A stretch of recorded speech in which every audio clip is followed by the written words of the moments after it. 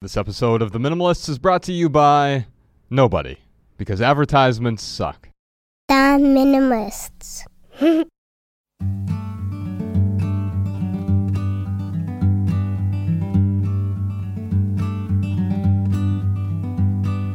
Every little thing you think that you need, every little thing you think that you need, every little thing that's just feeding your greed. Oh, I bet that you'd be fine without it. Hello, everybody. Welcome to the Minimalist Podcast, where we discuss what it means to live a meaningful life with less. My name is Joshua Fields Milburn. And I'm Ryan Nicodemus, and together we are the Minimalists. Today, Ryan, we're going to talk about emergency items. Nice. We're going to talk about preparing for emergencies. Nice. And we're going to talk about when it's appropriate to hold on to certain just-in-case items. Or, yeah.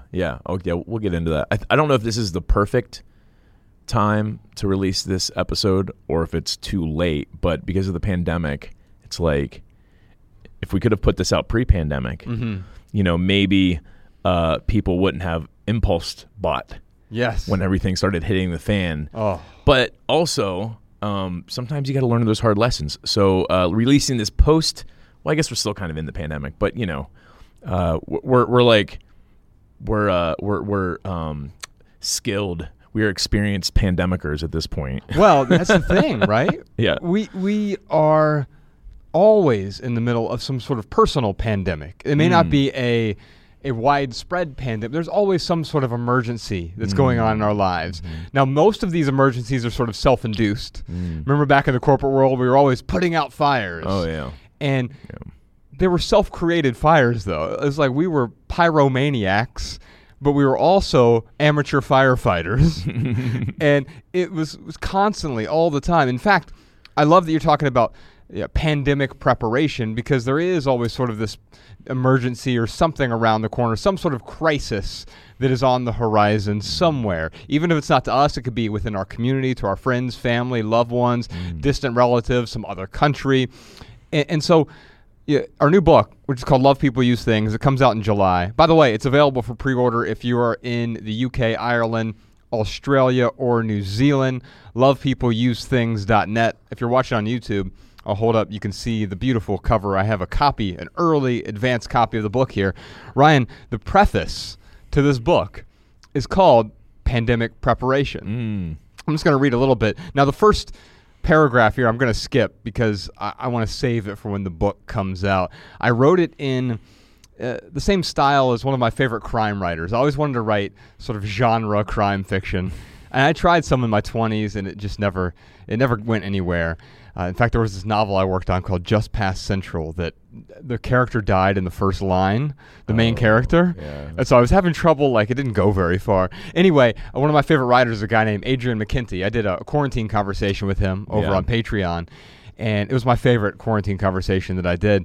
And he has some very famous novels. Dead I Well May Be, his Great most book. famous one. Yeah, it's truly phenomenal I wish book. they'd turned that into a movie. Yeah, they bought the rights and never turned it into one. Yeah. But his new book, The Chain, is optioned to be a movie, and it's a phenomenal book. Cool. Anyway, I wrote the first paragraph to the book in Adrian McKinty style. I'm not going to read the whole paragraph, but I'll read the first sentence here.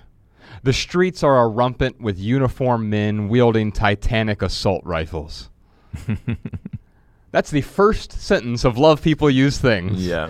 And I'm not going to get into what's happening. There's this post-apocalyptic thing that's happening early in the book. But I'll skip ahead to page 2, and it says this. Our new normal feels grossly abnormal. With the twin terrors of financial and physical uncertainty, an undercurrent of angst continues to pulse through our days. But perhaps there's a way to find calm and even to prosper in the middle of the chaos. Let's pause there for a second, Ryan. Chaos. When we're talking about emergencies, that's really what we're talking about. Yeah. Chaos. Unplanned chaos? Well, planned chaos is not chaotic, really. Oh, yeah, that's true. And so when I think about emergency preparation, I think of two things. One is my favorite Mike Tyson quote, the great philosopher Mike Tyson. Mm-hmm. Of course, everyone knows the quote. Everyone has a plan until you get punched in the face. Yeah. And I'm paraphrasing, but that's you get the gist of it. Mm-hmm. And what I get from that is we can plan as much as we want. We can prepare as much as we want. Mm-hmm. But when the poop hits the fan, all of a sudden, the plans go out the window really quickly. Yeah. It's interesting because when you said that, it made me think of hoarders and how they don't know what they're planning for, but they're just holding on to everything. Like when I think of the show Hoarders, like how much stuff, expired food, Yes. extra whatever. Right. And yeah, it's funny because they're always planning just in case, but I've never heard any of them actually articulate what they're planning for. And thus it creates chaos because Yeah. I love you just said that, Ryan. The thing I wrote down is, what are you preparing for? And I think about emergencies. I actually think there are 3 different types of emergencies. Now, comment on YouTube if there's another kind of emergency you want to comment on. By the way, while you're on YouTube, you can see I went to the dermatologist yesterday, and so if I apologize if my face looks a little bit crazy right now. He zapped all kinds of things on my face. So feel free to comment and let me know that you still think I'm pretty. So there are 3 types of emergencies. 3 types of emergencies. Is one of them an active shooter emergency? Sort of, yeah. Yeah, that's the first one, immediate emergency. Yeah. Now, that can be something as simple as we were hiking with Ella a week or 2 ago, and her little Russian friend, Sasha, who is so Russian. She scraped up her knee. Olya is our friend. She cuts your hair sometimes, right? Yeah. And she's wonderful, and her son, she's Ukrainian. Her son is Russian, and although he's American, but he has a lot of Russian tendencies. So Ella busted her knee while we were out hiking in the middle of nowhere, and she's bleeding. And this little 6-year-old Sasha comes up to me and he goes, "Do you know the difference between me and her?" And I'm like, "What?" "I don't bleed like she does." Like, oh my. And when she was like back there crying because her knee was scraped up, he came up to me, and the first thing he said, this is not a joke, Ryan. He walked up to me and he said, "But she didn't even die." That's great. Now Oh, I that's know what funny. he meant. Like it's just like the way he communicates is sort of very blunt, like the sort of Russian way, the Russian equivalent. Anyway, the first type of emergency is some sort of immediate emergency. It can be something as horrific as an active shooter, like what we saw in Dayton, Ohio, a couple years ago. Yeah.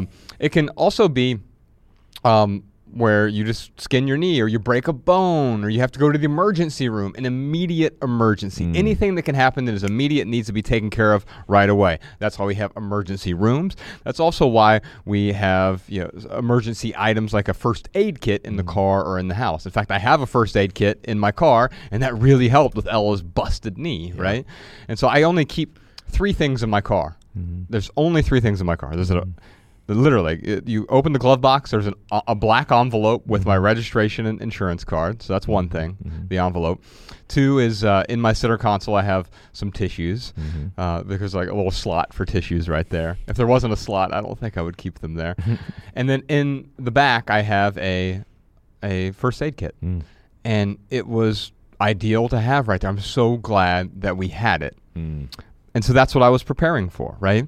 Now, the 2 other types of emergencies. The other is a sort of stay-at-home disaster. Now, that can be short-term, where it's like, oh, my God, you had power that went out for how long? 4 days. Oh, my. I know. And In so, Hollywood. Yeah. It was crazy. Back when you lived in Hollywood. Back when I lived there, yeah. Yeah. It was nuts. And so when you were there and the power went out, that was sort of a stay-at-home emergency or disaster of some sort. That was sort of a planned disaster. You kind of knew about it. You didn't know it was going to be as long, though, right? Yeah. Thank goodness for having lived in Montana for as long as we did, because there was when Mariah and I first moved in together, there was a point where we lost our power in Montana during the winter, and I had to take a shower. So I was like, well, I guess I'm just going to, I think about Jolene Smith and the Flinch and, everyone who talks about taking a cold shower. I'm like, well, I'll just take a cold shower. Montana cold showers are different. Oh, dude. Yeah, it was brutal. So when I had to take cold showers when my power was out recently, it was nice to compare and contrast. Like, oh, you know what? At least this isn't a Montana cold shower. Yeah. It was still very cold. But yeah, by the end of the shower, it wasn't it wasn't numbing. Where like the Montana one, I was very numb after taking that cold shower. Well, especially because there's nowhere to go warm up either. Right. It's just cold in Montana in the winter. Yeah. Right? Yeah. So what are you preparing for? Is it an immediate emergency? Is it a stay-at-home? So the stay-at-home thing can mean maybe we need to stay at home for a prolonged period of time. And now the third one is what I would call a go emergency or an evacuation emergency. So your building is being evacuated because of a natural disaster like an earthquake or a tornado or something. And so you want to have some sort of grab bag, a go bag. In fact, on the Maximal episode this week, we're going to talk about exactly what's in your go bag. Oreos. Just an entire bag of Oreos. And in fact, you inspired me to create my own go bag, and I want to talk about that process as well. And so those are the three types of emergencies: immediate, stay at home, and then sort of evacuation emergencies. And so what are you preparing for? That's what we're going to be talking about today. Returning to Love People Use Things here. I didn't know it at the onset of this project, but while quarantined in my home during the pandemic, I realized that Ryan Nicodemus, the other half of the Minimalists, and I had spent the last 2 years writing not just a relationships book, but, in many ways, a pandemic preparation manual. If only we would have gotten this book into the hands of struggling people, those in debt, those whose priorities aren't shaped by their values, those consumed by consumption before the spread of the virus, we would have prevented a great deal of heartache, because intentional living is the best form of preparation. Amen. You can tweet that podcast, Sean.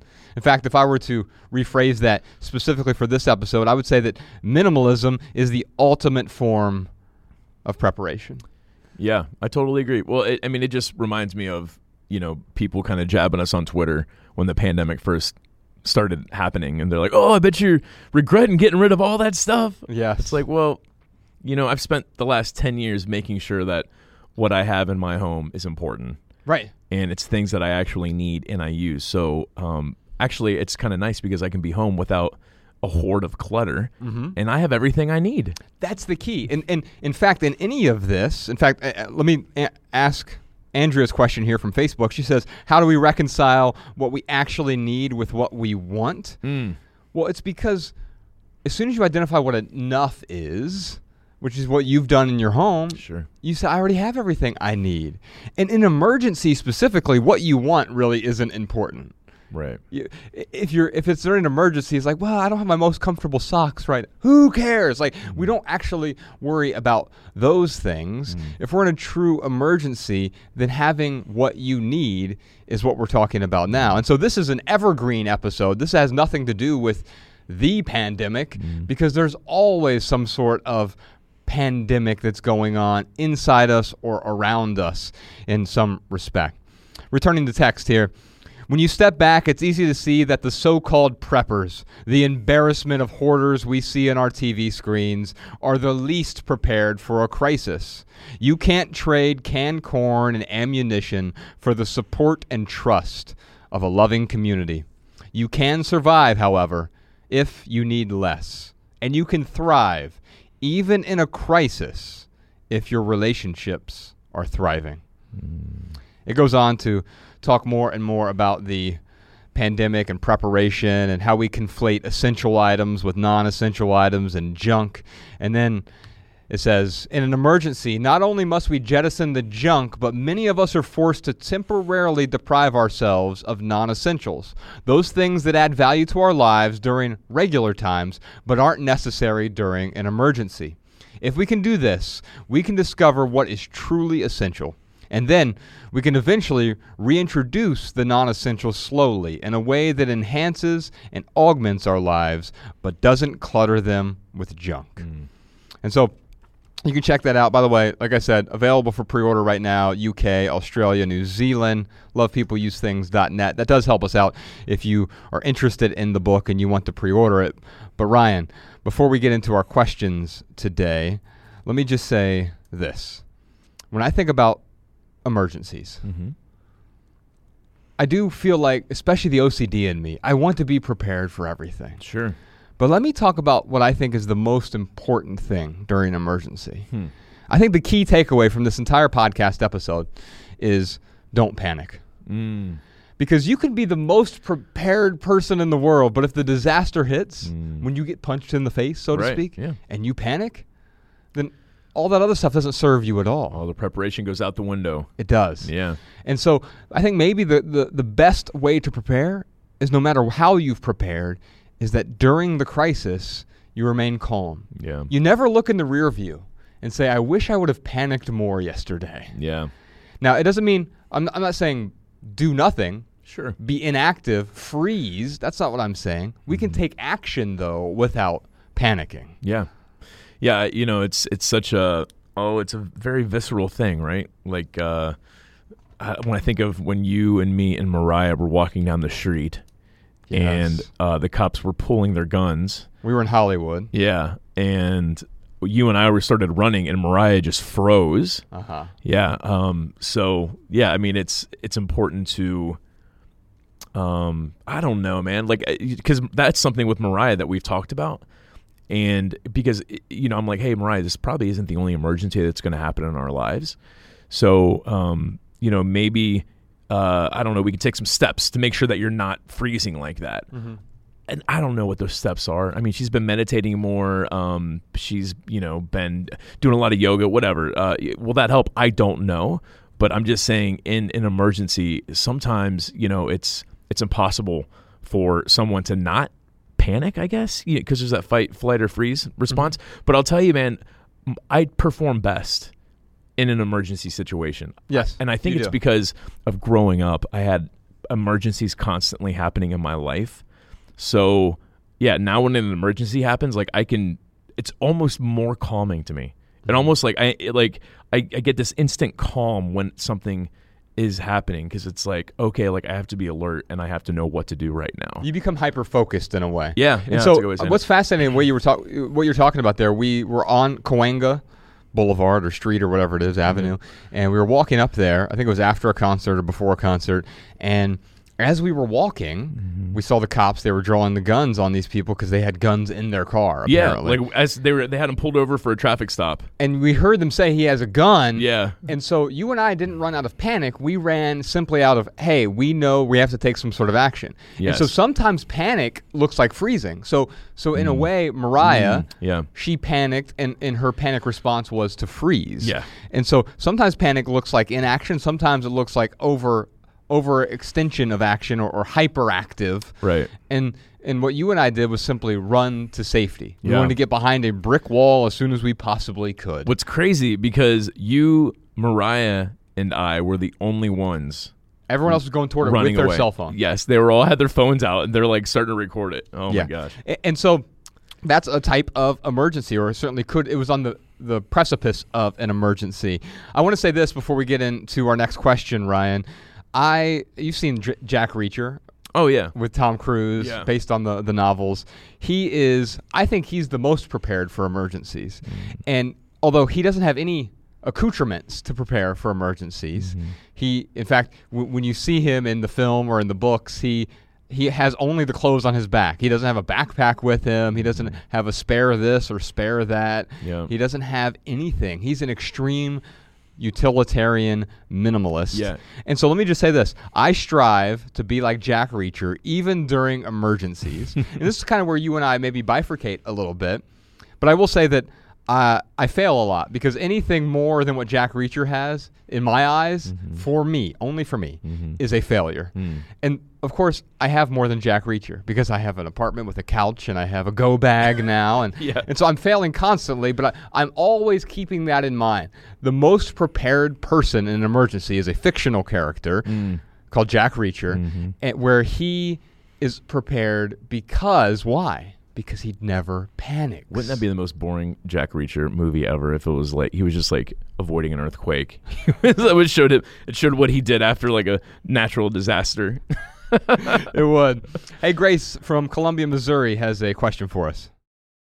So I've just really started going through a lot of my own things and kind of listening to what you guys are saying and adapting it to my own life. But the thing I haven't been able to get over is you're talking about just in case things. And I totally get it. We have a lot of things in our room. I can probably think of 10 at this point that are just in case items, in case we need to fix something or in case something happens. But what are your thoughts on the just in case first aid kit? That's something, I mean, just while listening to one of your podcasts while I was cooking the other day, sliced my finger open with a food processor and, you know, bleeding finger, Band-Aids are kind of important. So where do you guys kind of fall on the first aid kit in the just in case category? So Ryan, the first thing I want to do is send Grace a copy of our Minimalist Rulebook. It's free. You can download it, theminimalists.com/rulebook. Or if you want the audiobook version, Ryan and I did like a little mini podcast series with the audiobook. We even made up a few new rules on the fly. I'll tell you, strangely, it's one of my favorite things that we've ever done. It was a 2.5-hour sit-down conversation where we really fleshed out these rules and showed how we applied them to our own lives. Yeah. And I want to talk about 3 or 4 of those rules in particular that I want to outline for Grace because I think we get confused. She's right. Just in case, 3 most dangerous words in the English language, and yet we use those words to justify holding on to virtually everything. Yeah, it's easy to do. Yeah. It's really easy. I mean, you know, every time you get a new electronic and it comes with like those extra cables. Or manuals. Yeah. I got to keep the box. Yeah, you know, it's funny. The manuals, that is now the easiest thing to get rid of because they're all online. Mm-hmm. So it's very, but you're right though. I mean, when I was doing the packing party, there were a lot of manuals or a lot of like random cords because we hold on to it just in case because we don't want to have to go and buy a cable if we need one. You know? Yeah. So what I want to do for Grace here is I want to delineate just in case, just for when. So we have a just in case rule. We also call it the 2020 rule. We have the just for when rule. And then we have the emergency item rule. Yeah. We also have something called the seasonality rule. And I think most of our items that I own now fit within the seasonality rule. Yeah. And so the seasonality rule says, hey, if I look at something like camping equipment is a great example right now. So the day this comes out is the end of March. And so I look back, let's say you have my wife has a bunch of camping equipment. Her and Ella go camping. I don't go camping. I grew up poor. I don't need to recreate my childhood. And so they have camping equipment. And the question is like, well, it was just winter. Have you used it in the last 90 days? If not, am I going to use it in the next 90 days? And if not, I give myself permission to let go. There are a few exceptions to that, just for when items and emergency items. So the 90-90 rule just covers most regular items. The items that I own all fit within that seasonality rule. That's one of the rules in the Minimalist Rulebook, 16 rules for living with less. And the just in case, here's what I did, Ryan, is I went around my house. I took a complete inventory of all of my just in case items. And there's none. 0 just in case items. Yeah. Now, it took me a long time to figure this out. In fact, you and I came up with this rule back in 2011. Yeah. The 2020 rule. You want to talk about that? Yes, it's when we realized we were the biggest hypocrites because it was our very first tour. We were the minimalists going to our first city to do a meetup, and we get to the hotel, we open up the trunk, and it was just, we had like 4 bags between the two of us for like 5 if you count my garment bag. Yeah, right, exactly. It was, I just remember thinking like, oh my God, we are the biggest freaking hypocrites. And then we started talking about like, why is it? Why do we have all of these bags for, what was it, like a 10-day trip? Yeah, maybe not even that. 8 yeah, days? Yeah, it wasn't very long. And we started to realize, like, oh, we're bringing all of these just-in-case items. Well, we were going to be in Florida, so certainly I wanted to bring swimming trunks because maybe we would go to the ocean. And maybe we did go to the ocean. But I had, like, 2 or 3 pairs of swimming trunks. 3. Yeah, because, you know, if we go swimming in the ocean and then I want to swim the next day, I need a clean pair of swimming trunks. I don't know. But you know, that was kind of our light bulb moment of, like, wait a minute. Do we actually need all of these just-in-case items? Let's say we, you know, tried to Jack Reacher it as much as possible and we got rid of all the just-in-case items. What would happen if we actually needed something? And what we realized is that we could probably get any of those items that we had just in case. We could probably get them in less than 20 minutes for less than $20. And we started to apply that rule to our lives. How many times have we bought something? A decade later, I think it's been 5 or 6 times. Between the both of us. But yeah, so think about that for a second. So on average, it's been three times. Let's just say I had to use it 5 times just by myself in the last decade. That means I spent $100, less than $100 really, replacing 5 random widgets. In fact, I wrote about this a little bit in Love People Use Things. I gave some examples. Like there was a pair of scissors I had to replace, and there were a few other things. I had to replace a toothbrush once because I usually carry like a Go toothbrush in my toiletry bag, and it just lives in there for when I travel. Yeah. And I got rid of that.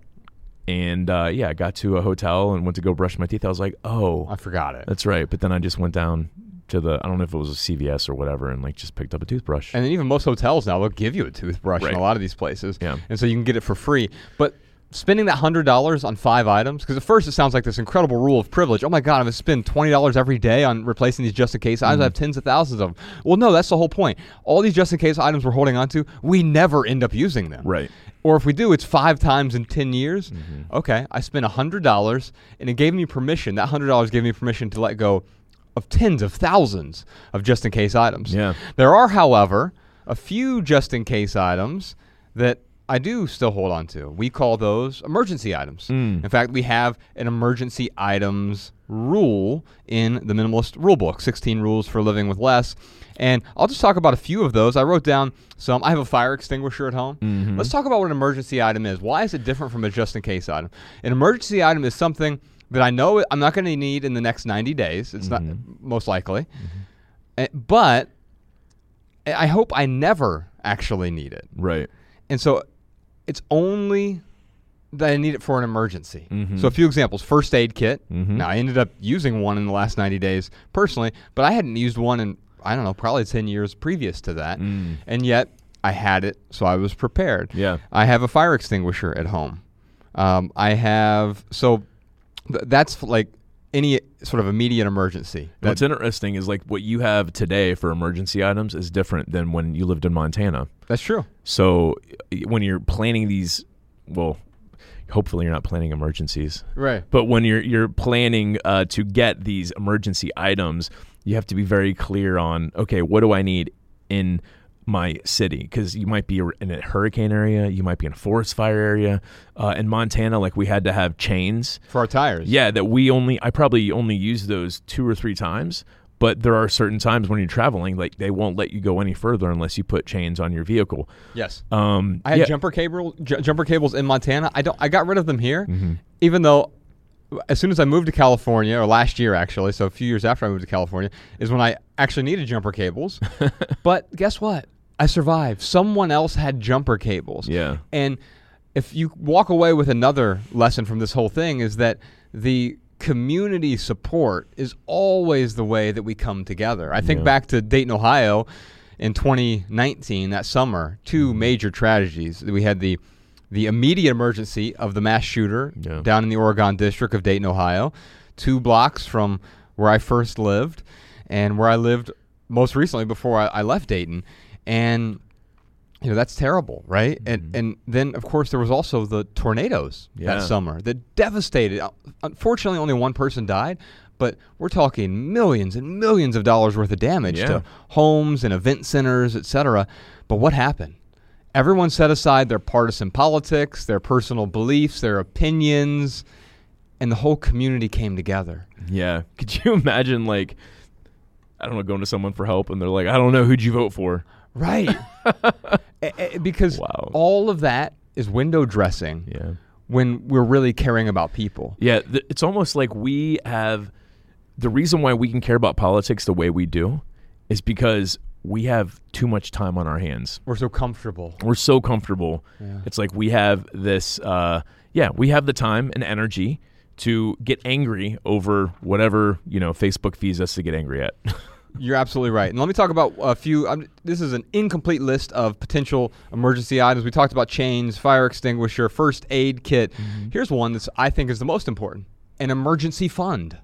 Yeah, absolutely. And so, you and I both have a 6-month emergency fund. It took a long time to sort of build that up. Yeah. And it's one of Dave Ramsey's first baby steps when he writes about that in the Total Money Makeover, setting aside $1,000 at first, and then eventually, once you've paid off your debts, having 6 months of income so that if some other emergency happens, I have enough money that I'm not panicked about that. Now, it didn't happen overnight. It took a long time to be able to build up that nest egg, years, in fact. But being able to do that gives you that peace of mind to prepare for any sort of, now, all kinds of, that can cover a medical emergency. It can cover a car emergency. So you don't have to go into debt. Really important there, because I don't ever want to go into debt. Yeah. We can talk about food and water. So that is the one thing that I have for stay at home. We have 2 weeks worth of food. We just do cases of sardines. And I know about food fatigue and all these other things, but for us, like, we know, like, in an extreme emergency, we at least have enough food to eat. Yeah. 2 weeks worth of sardines and 2 weeks worth of water. Filtered water. And we have that's all we have for food and water at home. But then also medication. We're going to talk about medication on the Maximal episode. Like, how do you plan for medication if, say, you're a diabetic, for example, and you need several months potentially. Yeah. We have some ideas around that. I know some people even have a generator at home. My building doesn't have a generator in it. I live in an apartment condo complex, and we don't have a generator, but some people find that. And then a go bag. We're going to talk about that on the Maximal as well. Go through your inventory and what's in there besides the Oreos. Right.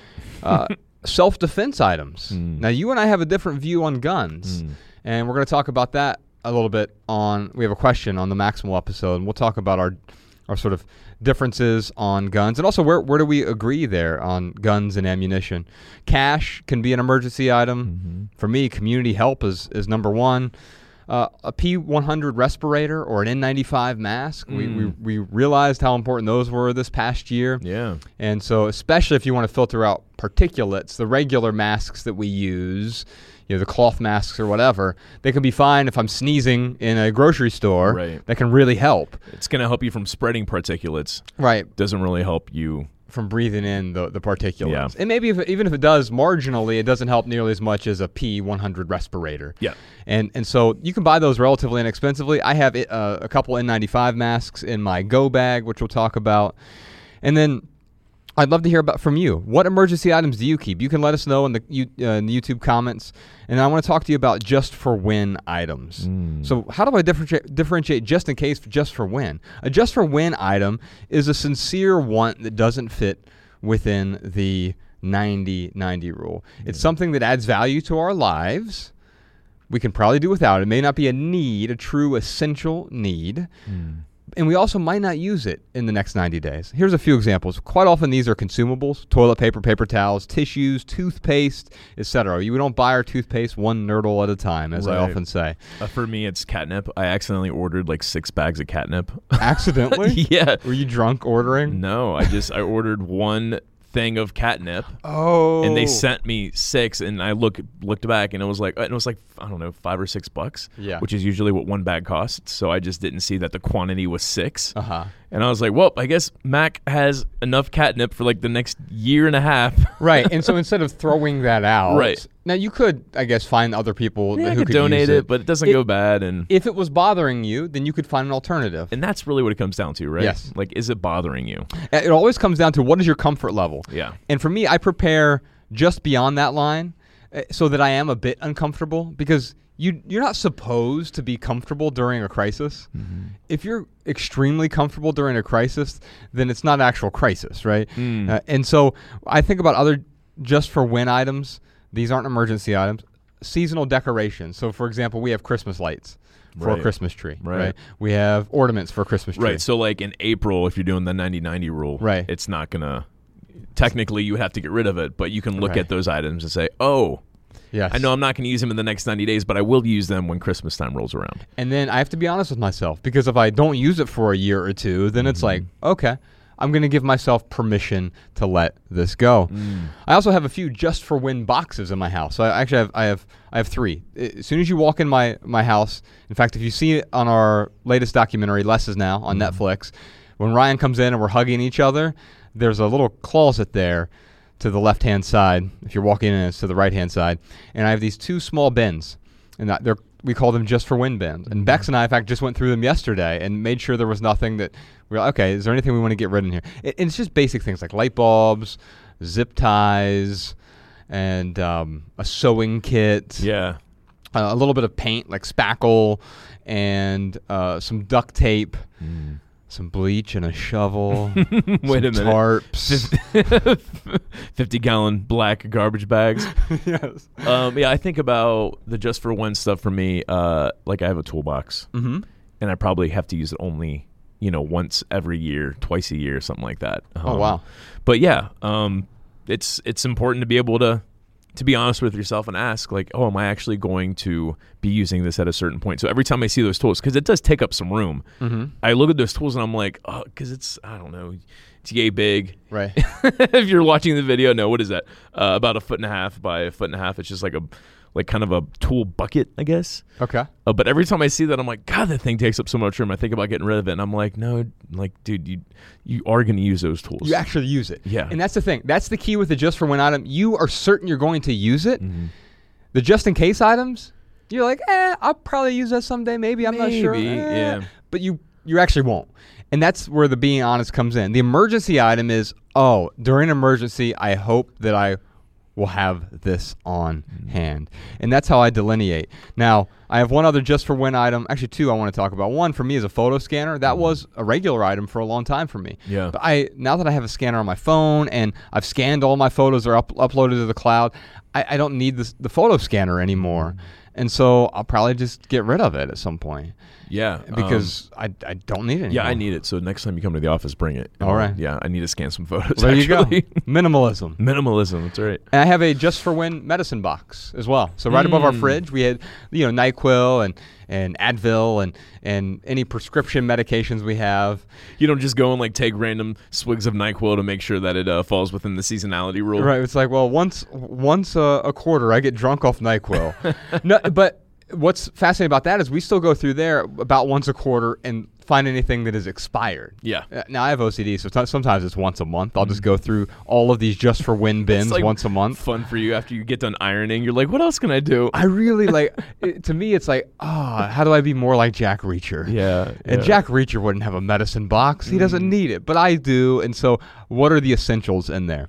Now, Ryan, there are these what I would just call BS emergency items. Now, we've seen people in a crisis who panic, they overreact, and they don't act in accordance with their values because of that momentary panic. Yeah. Now, you mentioned the freezing earlier, but I saw this video of this woman who was down in Florida during a hurricane, and they were forcing people out of their homes because otherwise they were going to drown. Yeah. And they're like, grab whatever you need right now, but only what is essential. And she comes barreling out of the front door with like a 7-foot house plant. Wow. It's taller than her, and she's trying to carry it. It's getting stuck in the door jamb.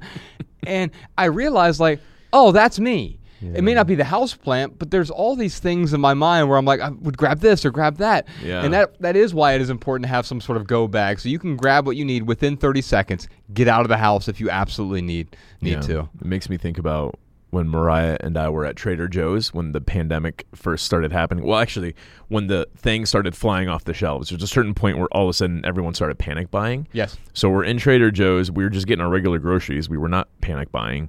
But there were people in line. Like one lady had a cart full of like, I don't know, probably 24 bottles of wine and, a bunch of like snack junk food.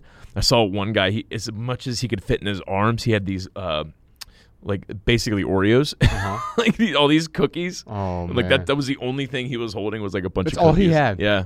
He was panic buying cookies. Yes. Yeah. Oh, wow. Now, I get it. You can have some calories from that. Sure. But those are the BS emergency items. And this isn't judgment. This is just like an It's identifying. Yeah. And anytime we judge anyway, what are we doing? We're really judging ourselves. Holding up a mirror. That's it. And what you're saying is, under another circumstance, I would be the guy holding the cookies. 100%. And here's another BS emergency item. Toilet paper, paper towels. Yeah. You never, ever need paper towels during an emergency. Yeah. I think about... Are they convenient? Sure. Yeah. Is toilet paper convenient? Yeah. Yes. But it's not a true emergency item. No, because, ultimately, I was talking to my Oma when she was running out of toilet paper. And I was like, oh, I'll see if I can send you some, like, toilet paper or, like, find some boxes of tissues to send you or whatever. And she was like, worst case scenario, there's a bath in my bathroom. Exactly. And she comes from a time, she was growing up in Germany during World War II. So they didn't have electricity. They had outhouses. She was making a joke about how when she was a kid, they would use newspapers as toilet paper. Yeah. And she joked around about like her and her sisters and her mom always having black butts because the ink would rub off onto their butts. Oh, yeah. Yeah. Wow. Anyway, so and actually, there's something there with, because she grew up very poor and not privileged. Like the pandemic for her, it wasn't that because she's went through way worse than not being able to buy toilet paper. Right. Yeah. And so thinking about those other things, I saw someone else during a tornado where he was carrying like a milk crate full of books. And there's never a time where you need a crate of books as an emergency.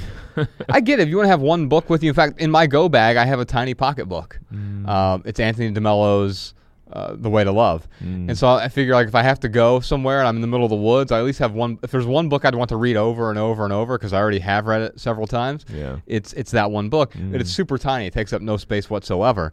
And other things like cooking appliances. I've seen people with crock pots or whatever. These aren't emergency items. However, if the second type of emergency is stay-at-home disaster, we already have most of the things we need anyway. And so once you've identified what is enough in your home, you realize, like, if I have to stay home, I already have everything I need. I do have enough toilet paper to last several weeks. I have a crock pot. As long as our water doesn't get turned off, which it's highly unlikely unless there is a disaster that destroys the pipes where we are. Right. Even in Wuhan at the peak of COVID, they had full water. Right. And so think about that. We can't prepare for everything, but we're generally going to have access to water even if we don't have access to electricity. Electricity is less essential than water. Water is truly essential for us. And that's why I have some backup drinking water as well. Yeah, when our power went out for 4 days, I had to keep putting myself in this mindset of, hey, Ryan, they used to live without electricity up until 150 years ago. Yes. Or however long ago electricity became mainstream. Yeah, and it's crazy because like now we think about it. I mean, you can actually sue your electric company. Wow. Like if they don't, like when we were out of power for 4 days, we had a bunch of food go bad. We had a bunch of food spoil. And people were talking about how, well, you can call the electricity company and like have them reimburse you for their food. And I was just thinking, like, isn't that crazy? Like, it's really not. I mean, I guess it is a need depending on like in hospitals and stuff like that. But even then, like hospitals used to not have electricity, but now it's become such a need. Yeah, I'm saying that in air quotes. That if the power company doesn't get your electricity turned on fast enough, you can sue them for not having electric. What again just blows my mind. Yeah, same. Also, when I think about BS emergency items, the one that really is like the parody are the Jim Baker buckets. Oh yeah, Baker buckets. Sean, if you can put a link to the. Vic Berger did this hilarious because he edited it funny with music and everything. The really because it shows you how absurd the Baker bucket. Now he also has buckets of Bibles. So if you want buckets of Bibles and buckets of the preparation food, it's literally, and he used them like as furniture as well. It's so absurd that it's hilarious. Yeah, we'll put a link to that video. It's a YouTube video in the show notes. Ryan, what time is it? You know what time it is? It is time for our lightning round where we answer your text messages. You can text your questions and comments to 937-202-4654. Yes, indeed. Those texts go to both of our phones. Now, during the lightning round, this is where Ryan and I answer questions with a short, shareable, less than 140-character response. We put the text to these minimal maxims in the show notes so you can copy and share our pithy answers on social media if you like. And now you can find all of our minimal maxims in one place, thanks to our good friend Jessica. MinimalMaxims.com is that place. Yeah. Christopher has a question for us. What books, websites, podcasts would you recommend as resources for information regarding emergency preparedness? Have you heard of Love People Use Things? Right. Although you can't have it in your house right now, but you can have it in your house this July. That's right. Until then, you're screwed. That's right. Well, it's an interesting question because, what Christopher's asking for is, hey, are there people's recipes that you follow? Yes. And if so, what recipes are those? Well, let me answer that because I like the way you sort of rephrase that. If I give you a pithy answer, I would just say this. Yes, there are some recipes out there, but keep in mind, their emergency is not your emergency. And so because someone prepares a particular way doesn't mean that's how you're supposed to prepare. There is no supposed to prepare. Right. It is what is appropriate for you. Let me tell you one that works personally for me. This works really well. When in doubt, go without. Yeah. What do you got for us, Ryan? During a disaster, your community is more important than your horde. Yes. So if you focus on building relationships with your neighbors, with other members of your community, adding value, then they are going to be there for you when there is an emergency. Now, there's one website I will recommend only because I know the man who runs this website. He's on my men's team. It's noahsarkprep.com, and he is a prepper. Like, he is way more stuff than I would have, especially because he owns his own home. Mm-hmm. So, when you own your own home, you're going to have, if I own my own home, I might have a generator, Sure. I don't know. Especially living in LA with earthquakes and stuff. But what he was able to do with me is he does like one-on-one consulting, and he was able to like give me a list of all the ingredients in his recipe. Yes.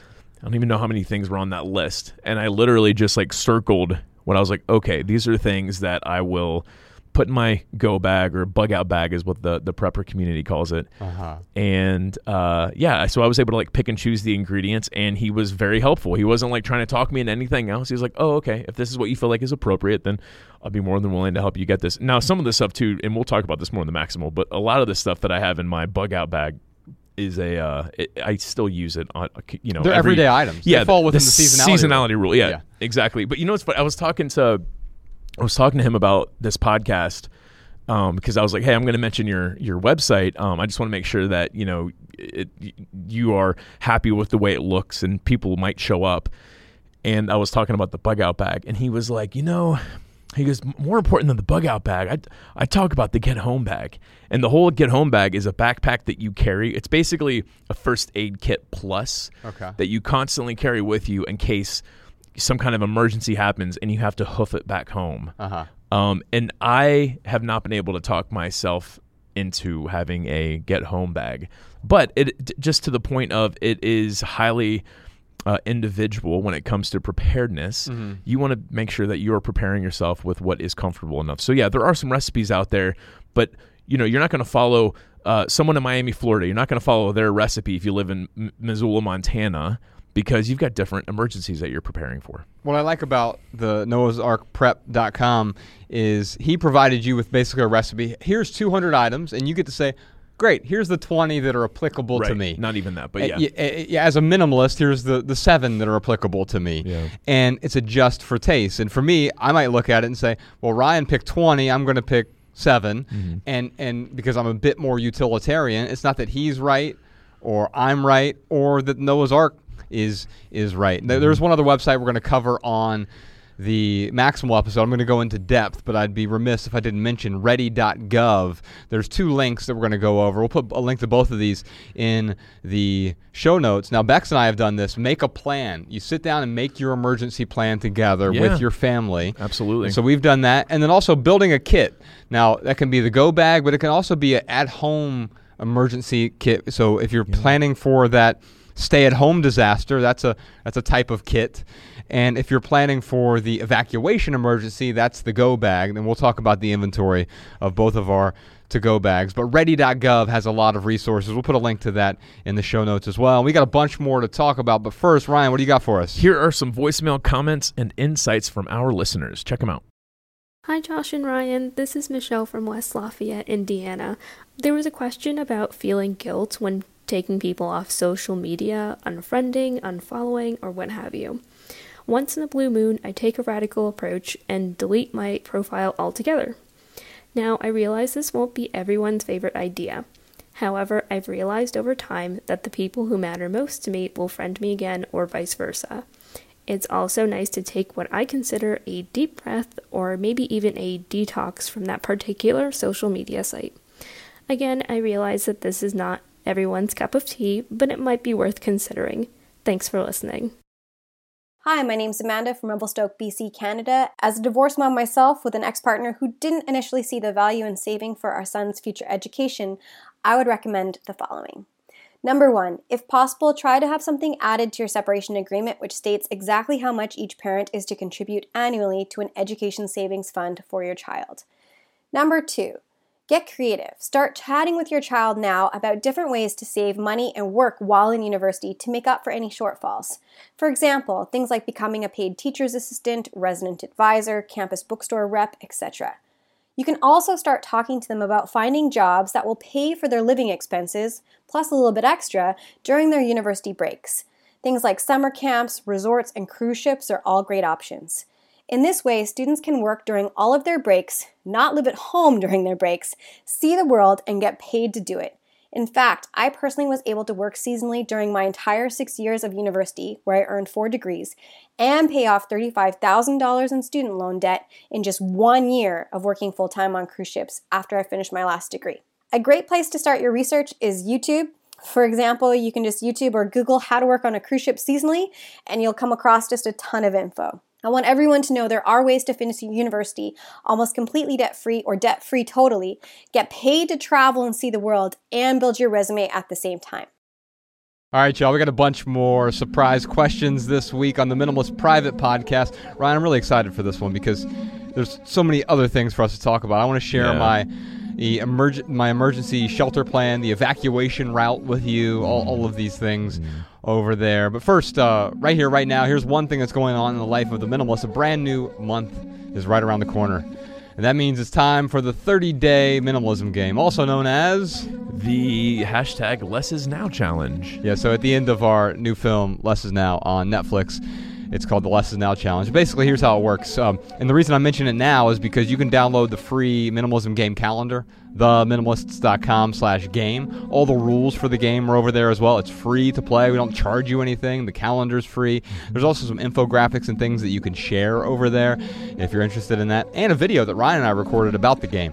Basically, here's how it works. You partner up with someone, a friend, a family member, a co-worker. At the beginning of the month, you decide to get rid of some stuff. First day of the month, you each get rid of 1 item. Second day of the month, 2 items. Third day of the month, 3 items. Starts off really easy. Bex and I and Ella, we all did this a few months ago. In fact, you can see all of our progress. Even as minimalists, we found a way to get rid of stuff because, it was time for us to let go of a few things. And we actually played together. You can see the progress on Bex's Instagram account. She's at Minimal Wellness. She posted photos of all the things that we let go of. Basically, we just got rid of 500 of Ella's toys. It was fine. We didn't have a problem at all. And but no, you can just partner up with someone. By the middle of the month, it starts. For me, Ryan, I noticed around day 12, it got really difficult. It was like, oh, okay, because tomorrow I have to get rid of 13 items. And then the next day, 14 items. But we made it all the way through. You'll actually be pleasantly surprised what we got rid of the last 3 days. It's not cheating if you make up the rules, right? Right. So you just got rid of a bunch of paper clips. Sort of. So it wasn't paper clips specifically, but yes. Yeah. It was something in that vein. Anyway, you can download the free calendar right now, theminimalists.com/game, and you can play with your friends, family member, coworkers. Whoever goes the longest wins. If you both make it to the end of the month, then you've both won because you've gotten rid of about 500 items, and that's a phenomenal start to simplifying your life. For our added value this week, Ryan, I want to play this song. This song has been stuck in my head. Beck sent it to me a few weeks ago when we were apart, and I just played it, and then I played it on repeat over and over. It's James Blake. He has a song called Mile High, and it's featuring Travis Scott, of all people. It's from his new album, Assume Form, but these lyrics really stood out to me. The lesson's always there, that less is always more. When you're alone with me, you never come up short. And there's something we've been talking about today about being with your community. And if you have a community, if you're adding value to other people's lives, you'll never come up short, even in an emergency. Absolutely. So enjoy this song. It's called Mile High from James Blake.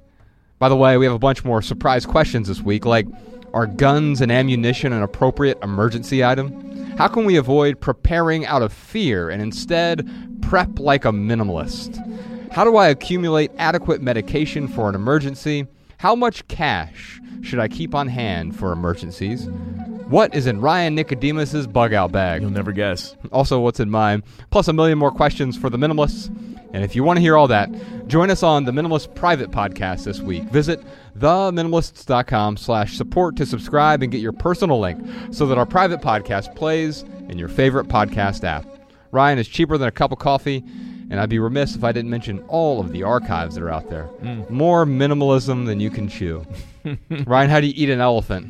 One bite at a time. One episode at a time. That's right. Enjoy that. TheMinimalists.com/support.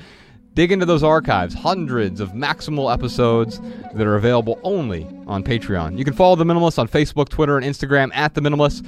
Come to one of our live podcast shows. Visit theminimalists.com/tour to find a city near you. If you have a question, comment, or minimalism tip for our podcast, email a voice memo to podcast@theminimalists.com. And if you want our show notes in your inbox, sign up for our email list over at theminimalists.com. You'll also receive any new minimalist writings that we write for free. And if you leave here today with just one message, let it be this: love people and use things, because the opposite never works. Thanks for listening, y'all. We'll see you next time.